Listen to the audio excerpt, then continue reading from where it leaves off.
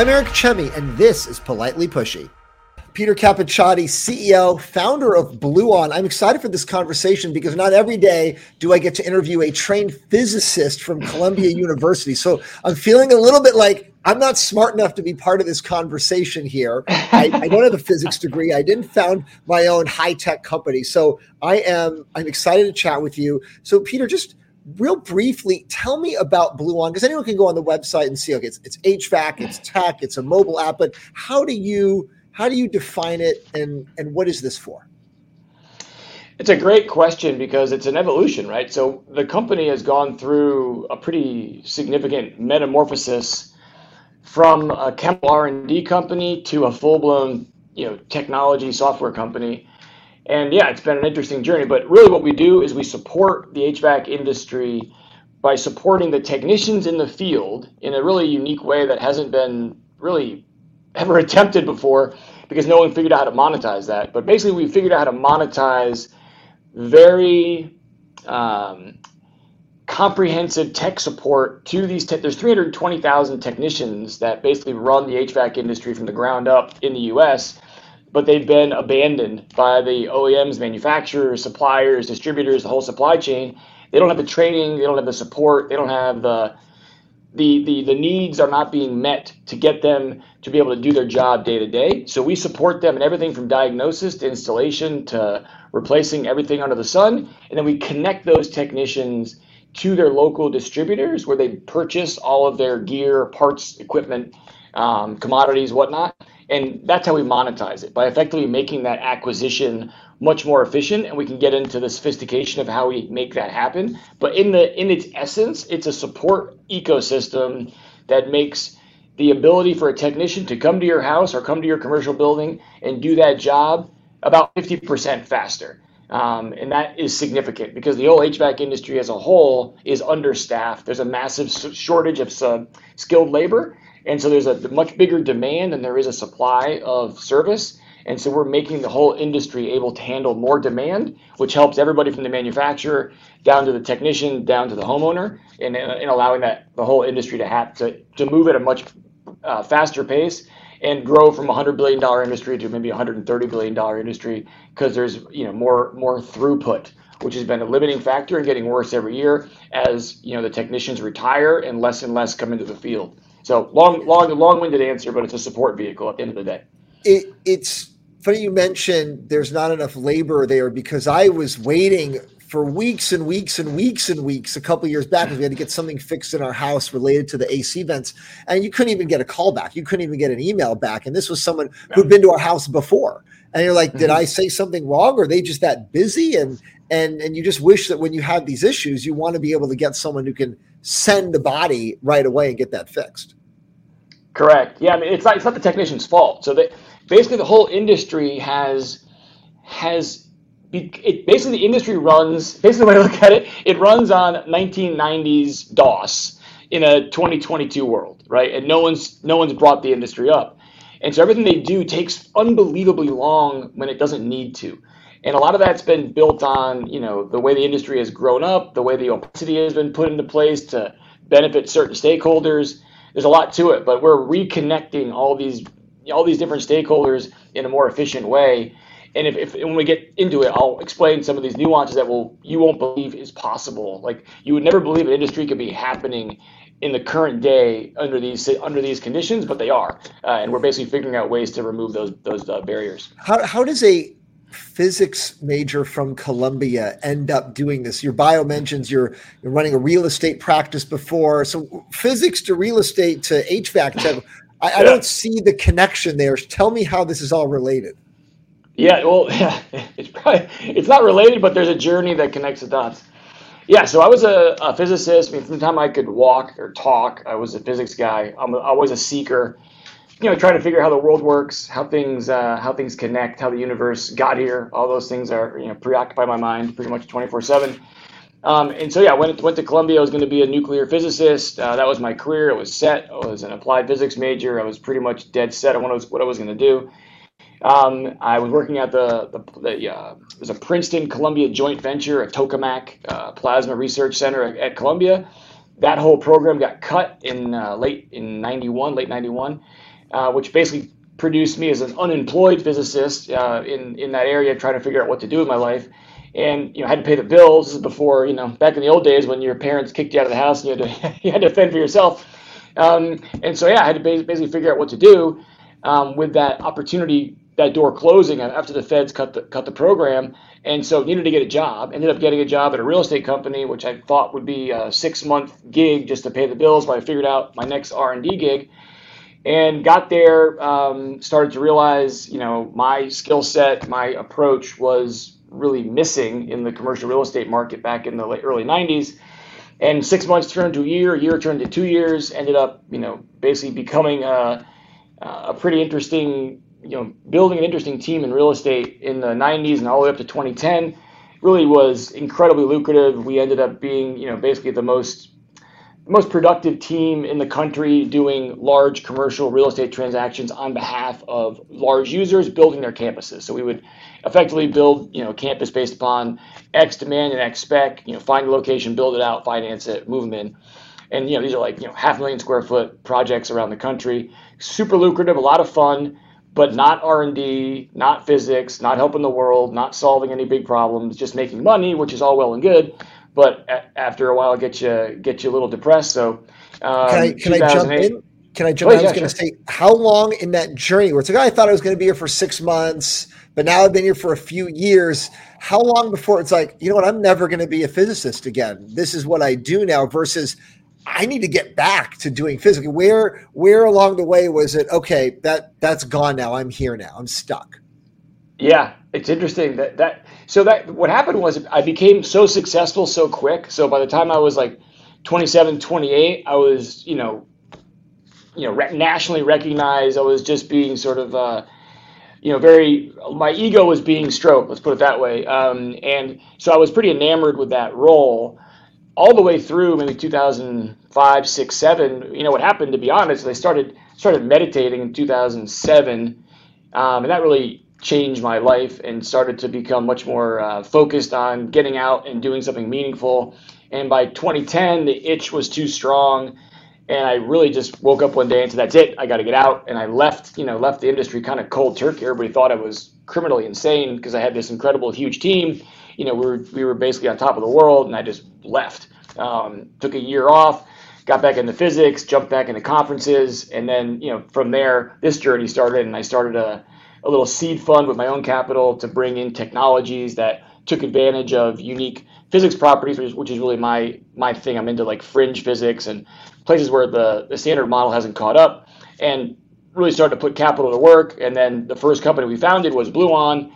And, long story short, I ended up taking over the CEO role back in 2018 after being the founding capital partner and the founding equity partner back in the original days of 2011, 2012.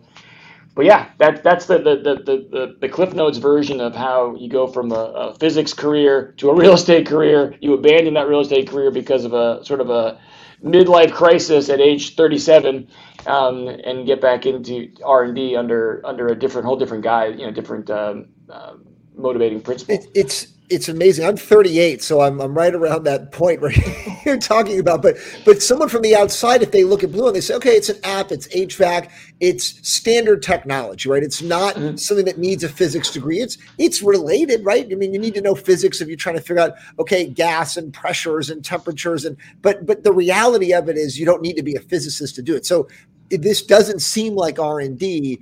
This right. is more accessible. I'll put it that way. It doesn't require a PhD. So how did that end up? How is this really still related to a physics project? Right. So this is where this is where the story gets really interesting. So Bluon initially was a chemistry R&D company. So the reason we founded Bluon, so you've heard of Freon, right? Which is also known as R22. That's the refrigerant that really runs the world. Freon. I got some Freon going right now because it's hot here in New Jersey. Right. So remember the whole ozone layer issue back in the 90s. So, CFCs.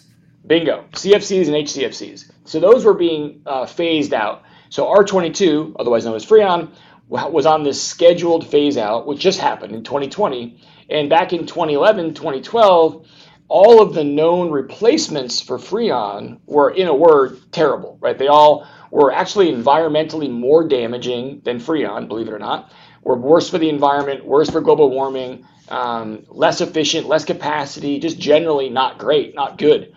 And so the reason we formed Bluon was to develop a refrigerant that would be better than Freon, but work in all of the $2 trillion of equipment that needed to be dealt with as a result of this phase out. Which is HVAC equipment. Right. Okay. Yeah. So this is the R&D origin part of Bluon here. Okay. Correct. And so, so from 2011 to 2015, that's all we did was chemistry, R&D. We were pure chemistry. That was it. And we were testing thousands of different formulas, different ways to blend refrigerants, different nuances, discovered a lot of interesting phenomena that were not well understood by HVAC, which people are catching up to now. All the simulations. Are you in a white coat? Are you in a lab? Like, what does this look like? Who are the customers? No customers, just pure R&D. Okay. Just literally venture funded, just literally doing research on trying to figure out what chemistry we could put together to produce an outcome that would make a refrigerant that was both environmentally beneficial, had the capacity and the efficiency, and would work in this existing equipment. By the way, it's incredibly difficult. And that's why all of the other refrigerants were not great, because you're dealing with a difficult equation, because it can't be flammable, can't be environmentally toxic, has to have certain characteristics to run on this equipment. So it's very limiting into what you can use. Right. So you have to really do some deep noodling, as I say, to figure it out. And we actually stumbled on to really a remarkable formula, which we produced in 2015, which is known as R458A, which is its ASHRAE number. And then this is where the journey begins. So we spend 2 years in approval, get our EPA approval, get our ASHRAE approval. So we get out in the market in 2017, and we run into this wall. We had and because of my commercial real estate career, I had all of these, CBRE, we had Jones Lang, we had LBA, we had Griffin, we had all these large real estate EOP that were willing to move forward on retrofits because they had the same reason to get rid of Freon. But we ran into the technicians, and technicians, they can't say yes, but they can say no. And so they had been burned by prior replacement refrigerants, having problems putting them in, breaking equipment, difficulties. I've heard this story before. These scientists think they're going to come in with their new chemicals. It never works, and I don't want to waste my time retrofitting and changing, and we're going to have to go back and change it again. Like, you can just sort of see that conversation, right? These eggheads think they came up with something, and it's not going to work because it never works. It never works. And to their credit, the historical ones had not worked. They've been burned. They broke equipment. It's always their problem, right? Unless you're Albert Einstein, why is this going to be any better than the ones we've already seen? Bingo. Yeah. So, at that point, I kind of renamed technicians like they're the guardians of HVAC innovation. And that's why nothing gets innovated in HVAC, because if you don't get the technicians as your champion, your advocate, they'll block anything, right? If they don't want to use it, it's not happening. Period. Hard stop. So how do you get 320,000 technicians to not block your product, to actually want to use it, to champion it, to advocate for it? And that was our conundrum. We're like, okay, well, how the hell are we going to do this? So we figured out, okay, well, bright idea. Let's take all of the models that are out there. How many can there be, we thought? Well, turns out there's several 100,000 unique models of equipment out there that are all different and unique, different architecture, systems, wiring diagrams, all that's unique. But we'll create sort of an app, a database, where you plug in the model number and it tells you exactly what to do to retrofit that piece of equipment safely and efficiently. So we set out on that task in 2017, 2018. But along the way, besides that process, we put all the manuals, troubleshooting guides, service bulletins, wiring diagrams, control packages, technical specifications, all of that information related to those specific model numbers. So we had about 40,000 model numbers in the system by the end of 2018, which is a Herculean task. We didn't realize how big the problem was. We would never even tried it if we knew how big it was. And as a result of us doing that, technicians started to use our app, not for our product, but just because that data was there. And no one had ever assembled all that information in one place, easily accessible, brand agnostically, right across all brands. Remember, technicians work on, a Trane, a Carrier, a Sanyo, a Mitsubishi, a York, a Lennox, all in the same day. So they need something that's brand agnostic. Otherwise, what's the point, right, of the tool? And so because no one had ever an incentive to create a brand agnostic support ecosystem database, we did, because we had a refrigerant that works in all of them. So we accidentally stumbled into producing a brand agnostic support database that was being used not for our original purpose, but for all day support because of the data we had put forward. And so we were this community started growing at an exponential pace. 5,000, 10,000, 20,000, 30,000, 40,000, 50,000 technicians were joining, using the app daily, like all day. And we're like, holy Christmas. This is a much bigger issue and much bigger opportunity than the refrigerant. And around 2019, we started to lean into that part of the business, figuring out, hey, we'll figure out how to monetize this later. This is just too sticky, too important, too meaningful. Let's lean into it, and then we'll figure out how to monetize it. And so that was a really big moment in the company's evolution, where the refrigerant is still our revenue source, but our business, like 90% of our effort was in the app, the community, the support, and then creating more and more tools to add to that support ecosystem to make it the one and only option for technicians in the field. So that's an amazing story. Thank you for sharing that. So you think back, okay, we're trying to sell this refrigerant, but they don't want to use it. So we got to put together all these documents so that they can understand how best to, use it in the different brands and the different types of machines they're going to work with. We didn't realize how difficult of a task it would be. And then we were up to 40,000 of these. And if someone had said at the beginning, it's going to be 40,000, maybe you would have said, maybe we need to shut this company down or do something else or give up. So you start, it's sort of like in quicksand, right? Like you start a little bit and now you're committed to the whole thing. And then it sounds like, okay, people like it for the documentation, the support. The refrigerant, they can take it or leave it. They don't really care. I like what you've done over here. So it is funny. You, in a way, stumbled into it because you didn't know. Totally. You fell into it. So what happens? So we're in 2022. What has happened to that refrigerant business? Are you even still doing that, or are you all in on the support now?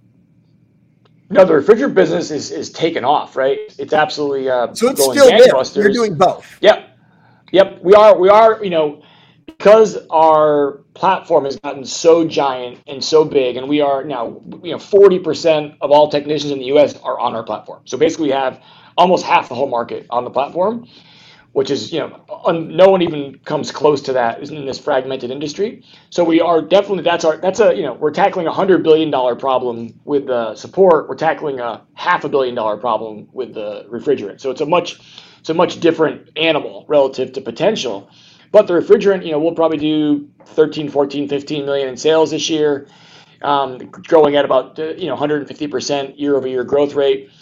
And we're looking to partner with other people on that product so we can become totally brand agnostic in the future. But right now, the refrigerant is still spectacular. It's part of our business, but it does create a little bit of a problem. We don't want to really have a brand as a support vehicle because you don't want to be thinking that you have some preference, right? Because we're trying to be agnostic to all things on support. And our whole monetization of the platform is connecting that technician to their local distributor to make e-commerce transactions possible for the first time in HVAC. And again, you want to be agnostic in a way that you're a trusted advisor and not, have any kind of bias that would be seen or perceived or otherwise. So yeah, there is a bit of an issue there, long term, but medium term, it's still an important part of the business and provides a lot of revenue for the business as well.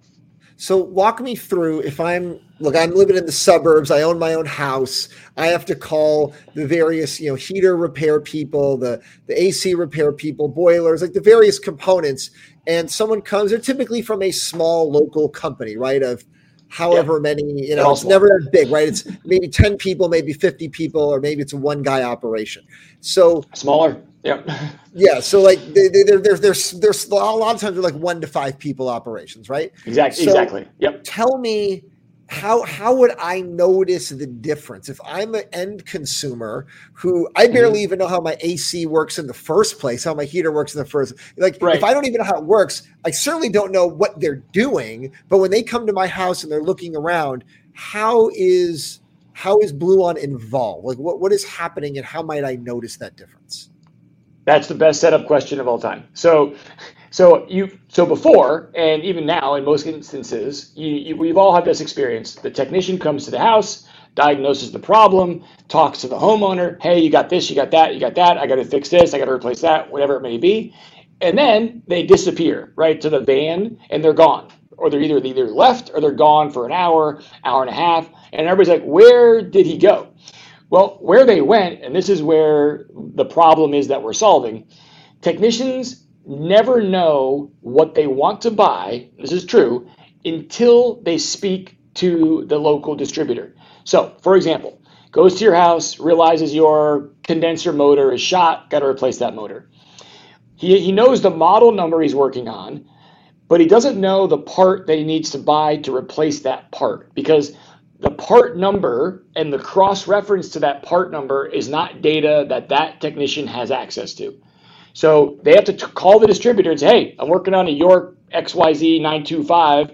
I got a condenser motor here. I got to replace it. And then that local supplier, distributor, has to do the research, the recon, the cross-referencing to determine what they can sell them that will work in that situation.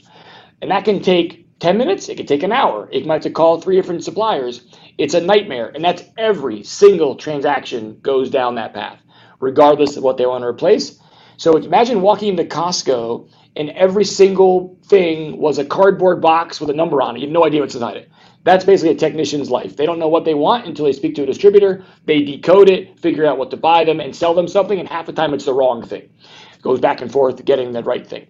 So what we've done is we've taken that technician who's in the field. We know what model they're working on. We have a database of 40 million cross-references, 3.5 million parts, and 350,000 models that lets that knowledge be absorbed by the technician behind the scenes. When they send that request over to that local distributor gets all that data streamlined based upon what model they're working on and tells them every cross-reference potential inventory option to sell them. All they have to do is look and do I have one of these 9 things? Check, I do, sell, send. So all that our cross-reference research, connect the dots is gone. It's all done automatically by us knowing what the model is that tech is working on and having all of the options database of all these brands, all these parts, all these cross-references baked into the cake. So when that distributor gets that request, they can just pick from their inventory based on whatever option they have from the selection I've given them on what fits the bill for that request. And that's a Herculean task because the sheer number of SKUs and cross-references is mind-blowing in HVAC. That's why no one's ever tried to do it. It's just too big. And so on a brand agnostic basis, because who would be able to monetize it? We can now because we're so big on the demand side. So that's how you notice it. So that hour and a half would take 2 seconds, and now that tech would give you a quote and go get the part within 5 minutes versus either tomorrow or 2 hours in the van trying to figure it out. And you get the right part, the right time, the first time, and you'd fix it immediately. So who is paying for this app? Where does the money come from? Is it just they pay by the month, or there's some percentage for the transaction? How does this work? Yeah, so the key is for technicians, it's all free. And I really, really like that aspect because these technicians are salt of the earth, blue collar, just the best human beings you could ever meet. And so we're all about in service to them. And so who pays is the distributor, pays a small take rate because they're saving like an hour of work. So they're giving us a small take rate on that order. So that PO that gets sent back, we take a small clip on that transaction. So it's a $100 billion market, about $25 billion in part sales. So we're taking a small commission on those transactions that are created by our technicians that we support in the field. So why do you think there's been this lack of e-commerce ability in the HVAC world, right? Because I think about typically, it's that worker comes to the house, it's the contractor, it's usually a blue collar person, and they come and it's a lot of clipboards and paper, and you're right, it's calling for the distributor numbers, and I'm gonna have to get back to you because there are a million parts, and they're the experts, right? Whenever I try to fix something, right, you get that manual and it's just here are the list of possible parts that it could be, and you're just like, I don't even want to begin this. I'm sure I'm smart enough to figure it out, but it will take me hours and hours and hours to figure it out. So why do you think there's been this, the industry's missed the mark on e-commerce? Well, fundamentally, the real reason they missed the mark is because no one really took a step back and said, hey, our big problem here is that technicians, contractors don't know what they want to buy until the distributor tells them. So you can't have e-commerce if the buyer can't figure out what they want to buy without third-party intervention. It's like they know what they want. I guess they just don't know what the model number is, right? They kind of like, I know it's this particular part. I don't know what I'm supposed to type in order to get that thing to show up. But literally, it's hard to express how complicated it is. So each part number could have up to 10 alias part numbers that are the exact same part made by or sold by different entities, but it's the exact same part with different part numbers. That's layer one. Layer two, you've got compatible parts that are the same spec that would work in that instance. Then you've got parts that require some modification to work in that instance. So you could have up to 50 choices for one particular part, and it's all based on what the inventory is that particular supplier has. Can that work in this instance? So it's matching those two things together is super complicated. You need a really incredible database that can do cross-reference on a myriad of brands in real time to solve that problem, coupled with the inventory of that local distributor, which is all over the map because distributors are fragmented. The biggest distributor is 6% of the market, right? These are little mom and pop shops across the country. Same with contractors, right? To your point, 65% of all contractors are 5 men or less, right? So they're tiny companies all around the country. So yeah, the point being is no one's ever, because you have to do it on a brand agnostic basis. I could solve it for Carrier, I could solve it for Trane, but who cares? Because technicians don't want to have 10 apps. They need one place to go that solves their day, which is 7 or 8 brands, because they're going from house to house, building to building. So no one would ever even try to tackle it because it's just too big. We've heard this constantly. Too hard, too hard, too hard. Even from the biggest companies, yeah, we can't do it, can't do it. And we were able to do it because we were naive enough to start this process and then became so into it that we were able to apply, we're a bunch of geek physicists, engineers, computer scientists, software engineers, developers. We're not your HVAC people, right? So we brought a different toolkit to the game, and we're solving it in an entirely different way. And we've married software engineers and HVAC technicians at the hip that spend all day together, that allow that information to be properly correlated, because you can't just give the problem to a bunch of devs, because HVAC is such you need a decoder ring to understand it all. So you got to have technicians at the table with the software engineers to create the solutions. Yeah, this does remind me whenever I've had to buy a part for something in the home, right? Just something basic. And then you go, let's say on Amazon, you're like, this part number with the 3 dashes and the letters and numbers, that's compatible with the thing that I have. And it's compatible with these 10 things. And that's just for something stupid at home, right? So I can imagine if this is high-tech stuff, you're right, it's 50 possible choices. So I like the way you present it because I think now I better understand what's happening. I want to ask, did you have to change who you were hiring? Because this was my question. You started touching on it, right? It was a company that was starting to do something in one version, right? And then it shifted a little bit more to, a mobile app tech. You need more developers, but you need to stay married to what the techs are doing. Did it change your profile of what a Bluon employee would be? Yeah, absolutely. I mean, we originally had a technician team when we did, consultative work with contractors in the field, but that was for in-field work. As we grew the tech support from the app, we had to grow that. We have 24/7 tech support for any technician in the field for any question under the sun. So we had to grow that team for that aspect, but those same people needed to be almost like multi-talented, where they could be a technician, but they also had a little bit of computer science knowledge, which, by the way, is like a unicorn in the HVAC world. So we had to find these unique individuals that were technicians, but were also very computer savvy that could work with our software team.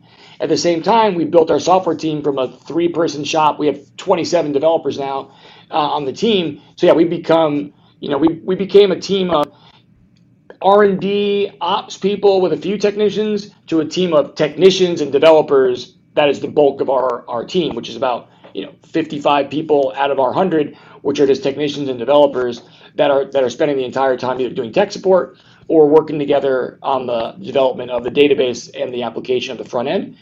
But yeah, no, it's totally changed who we are, and we're such a unique blend of. We have this really interesting culture of these young millennials these, salt of the earth, 50 to 60-year-old technicians, and then these software developers in the middle. That's just a very unusual combination of, of just really great people, but they would never find themselves together, any other place. Where do you see opportunities to expand out of HVAC, right? Because there's so many other, right? There's plumbing, there's electrical, there's, all the various parts. As I sit here in my house and I think about all the ways that my house can break and all the different types of people that I've had to call, have you thought about expanding this out? Yeah, I think we're still a ways to go, and HVAC is giant. It's the $100 billion industry that no one's heard about, right? It's a giant industry. And it needs a lot of help, and I think we can build a multi-billion-dollar business just in that instance. However, the same approach of effectively monetizing support through this benefit, because it benefits everybody, right? If technicians can do more work, manufacturers make more equipment, distributors sell more equipment, customers, it's the obvious trickle down effect. So yeah, electrical, plumbing are on the radar. We're certainly looking at that. The little differences are not nearly as screwed up as HVAC. HVAC is the most kind of broken of those industries that has the most to gain. The inefficiencies are much bigger in HVAC because the complexities are much larger and they've been embedded for decades, right? And so unwinding those complexities creates so much efficiencies so fast, everybody sees them. That's why we've had so much demand from the distributors. We'll have over 2,000 stores that have joined our network in the first year, which is about a third of all stores in the country, because they can see the benefit. It's so tangible, right? As opposed to other industries where maybe you're solving this much of a problem versus that much of a problem. But it's the same approach, and certainly we've shown we can prove we can make a business out of it by creating that support in the ecosystem. So do you have a sales team that's out there pounding the pavement and calling stores, distributors? The contractors themselves are such small operations that I don't even know if you go and call such small shops. What's the way that you sell and get people to start using this? Yeah. So the app, we still do a lot of advertising, but the main draw to the app originally was YouTube advertising. So technicians are a unique bunch, right? Because they're pretty homogenous in terms of what they do, what kind of humans they are. So we figured out where they all hang out. They basically watch there's about 30 YouTube channels that teach you, all about how to diagnose and what, HVAC technicians love to learn about different nuances and different equipment types. And so we just advertise the hell out of those channels to bring technicians to the platform to sign up for the app, which now word of mouth is by far our biggest driver. So the advertising is only driving about 20% of our new members, which is about 7,000 new members a month is our typical per month growth onto the platform. And again, that's about 2.5% of the market every month jumps on, in addition to the current amount. But on the distributor side, that's been a different animal, right? That's a sales team approach. So we have a sales team, a pretty small team of 11 people, but they've been just punching over their weight unbelievably over the last several months. And that's because we had this big anchor of the largest membership in HVAC, which made everybody listen to us, right? If we had that community, this idea would be poo-pooed immediately. But because we had a third of the market on our platform, they had to listen to us. And so that was the secret. Build the community first, distributors will listen to you, and then they'll come on. Doing it the other way would not work, I don't think. So we've been able to build the distribution network really fast based upon the very large technician membership community. 3 words that come to mind. I'm curious your thoughts on them right now in the news: supply chain problems, labor shortage, and inflation. And I'm sure you're seeing some of it from your broad macro point of view. What are the trends? What are the problems? What are you seeing? Yeah, supply chain being the big one, which is a huge benefit to us.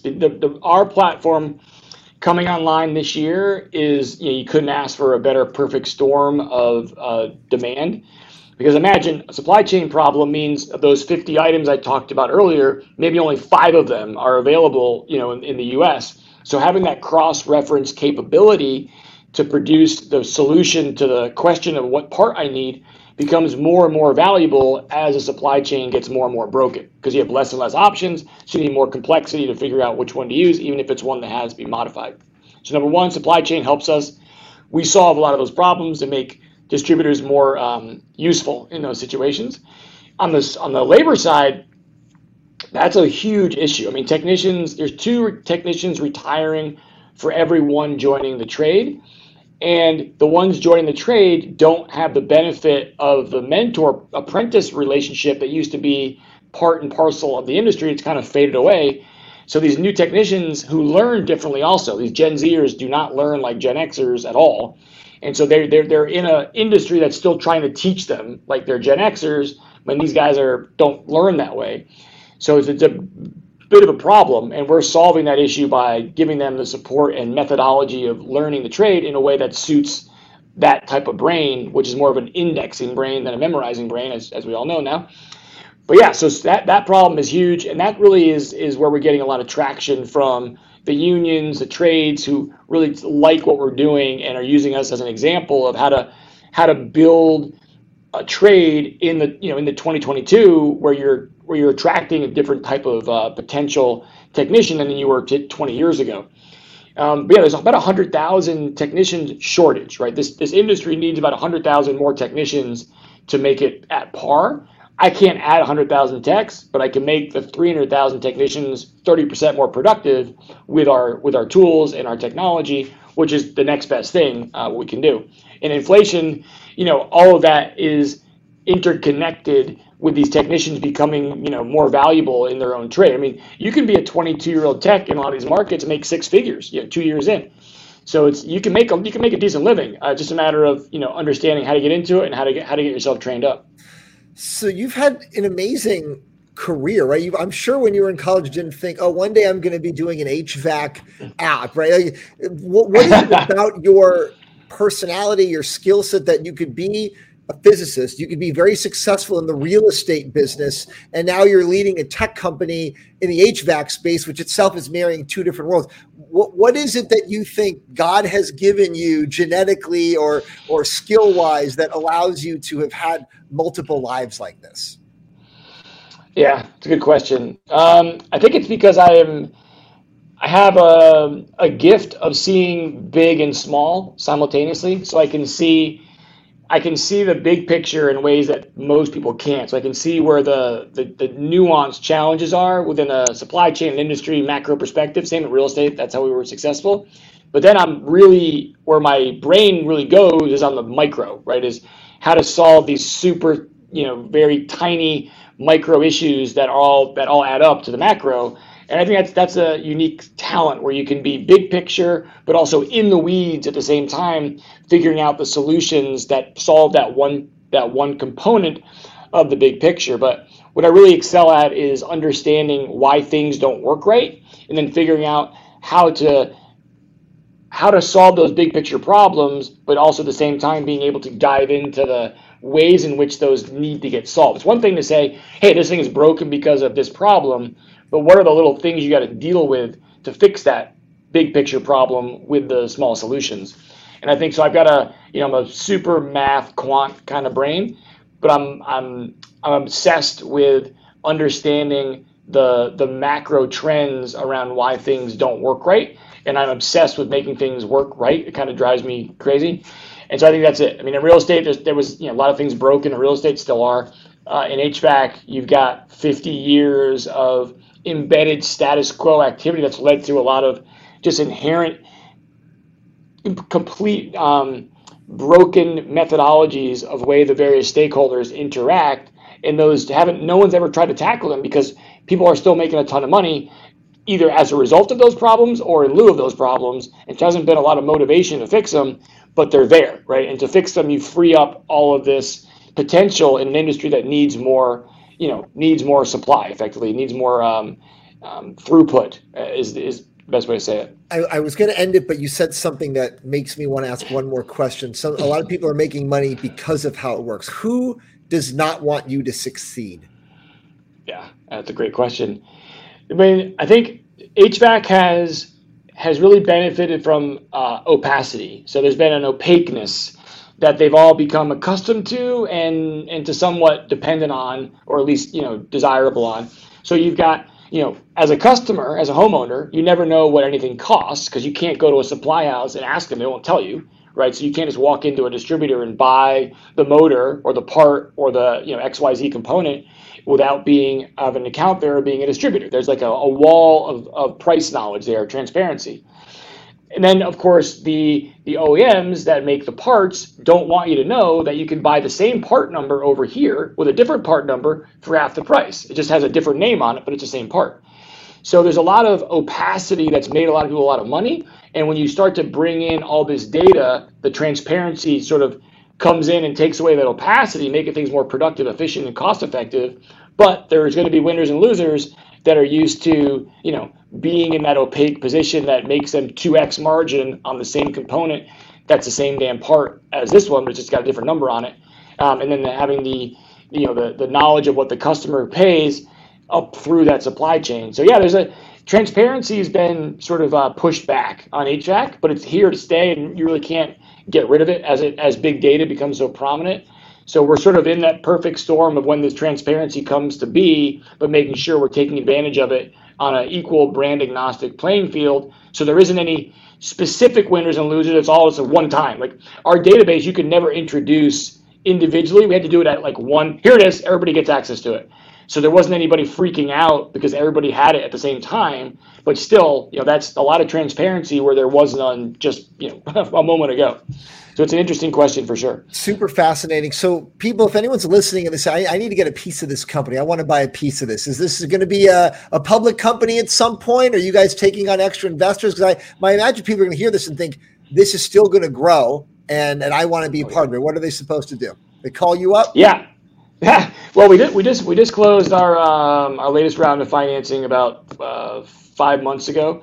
So, for the next year or so, we're in a good shape. But yeah, we will be additionally, like any other company, raising additional money. But they can always reach out to us at info@bluon.com and ask whatever they want to ask. We can get back to them. Our new website's launching next week, which I would check out. The current website is pretty dated, but it's all the new stuff will be available in about a week, 10 days, give or take. So give that a look. But yeah, you can always reach out to us at info@bluon.com. And happy to answer your questions. But yeah, going public, not like in the next year or so. We're still cranking and trying to, build our whole platform up and build this monetization scheme up, which we're in the middle of this year. But really exciting. I think the road to a multi-billion-dollar company is pretty straightforward for us. We just have to execute over the next 18 months.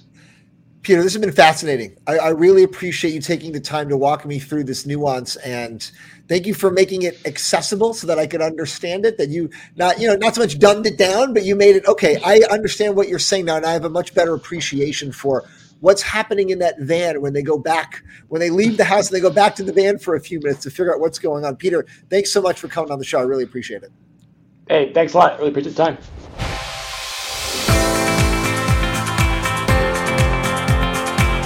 Thank you to my guest, and thanks for listening. Subscribe to get the latest episodes each week, and we'll see you next time.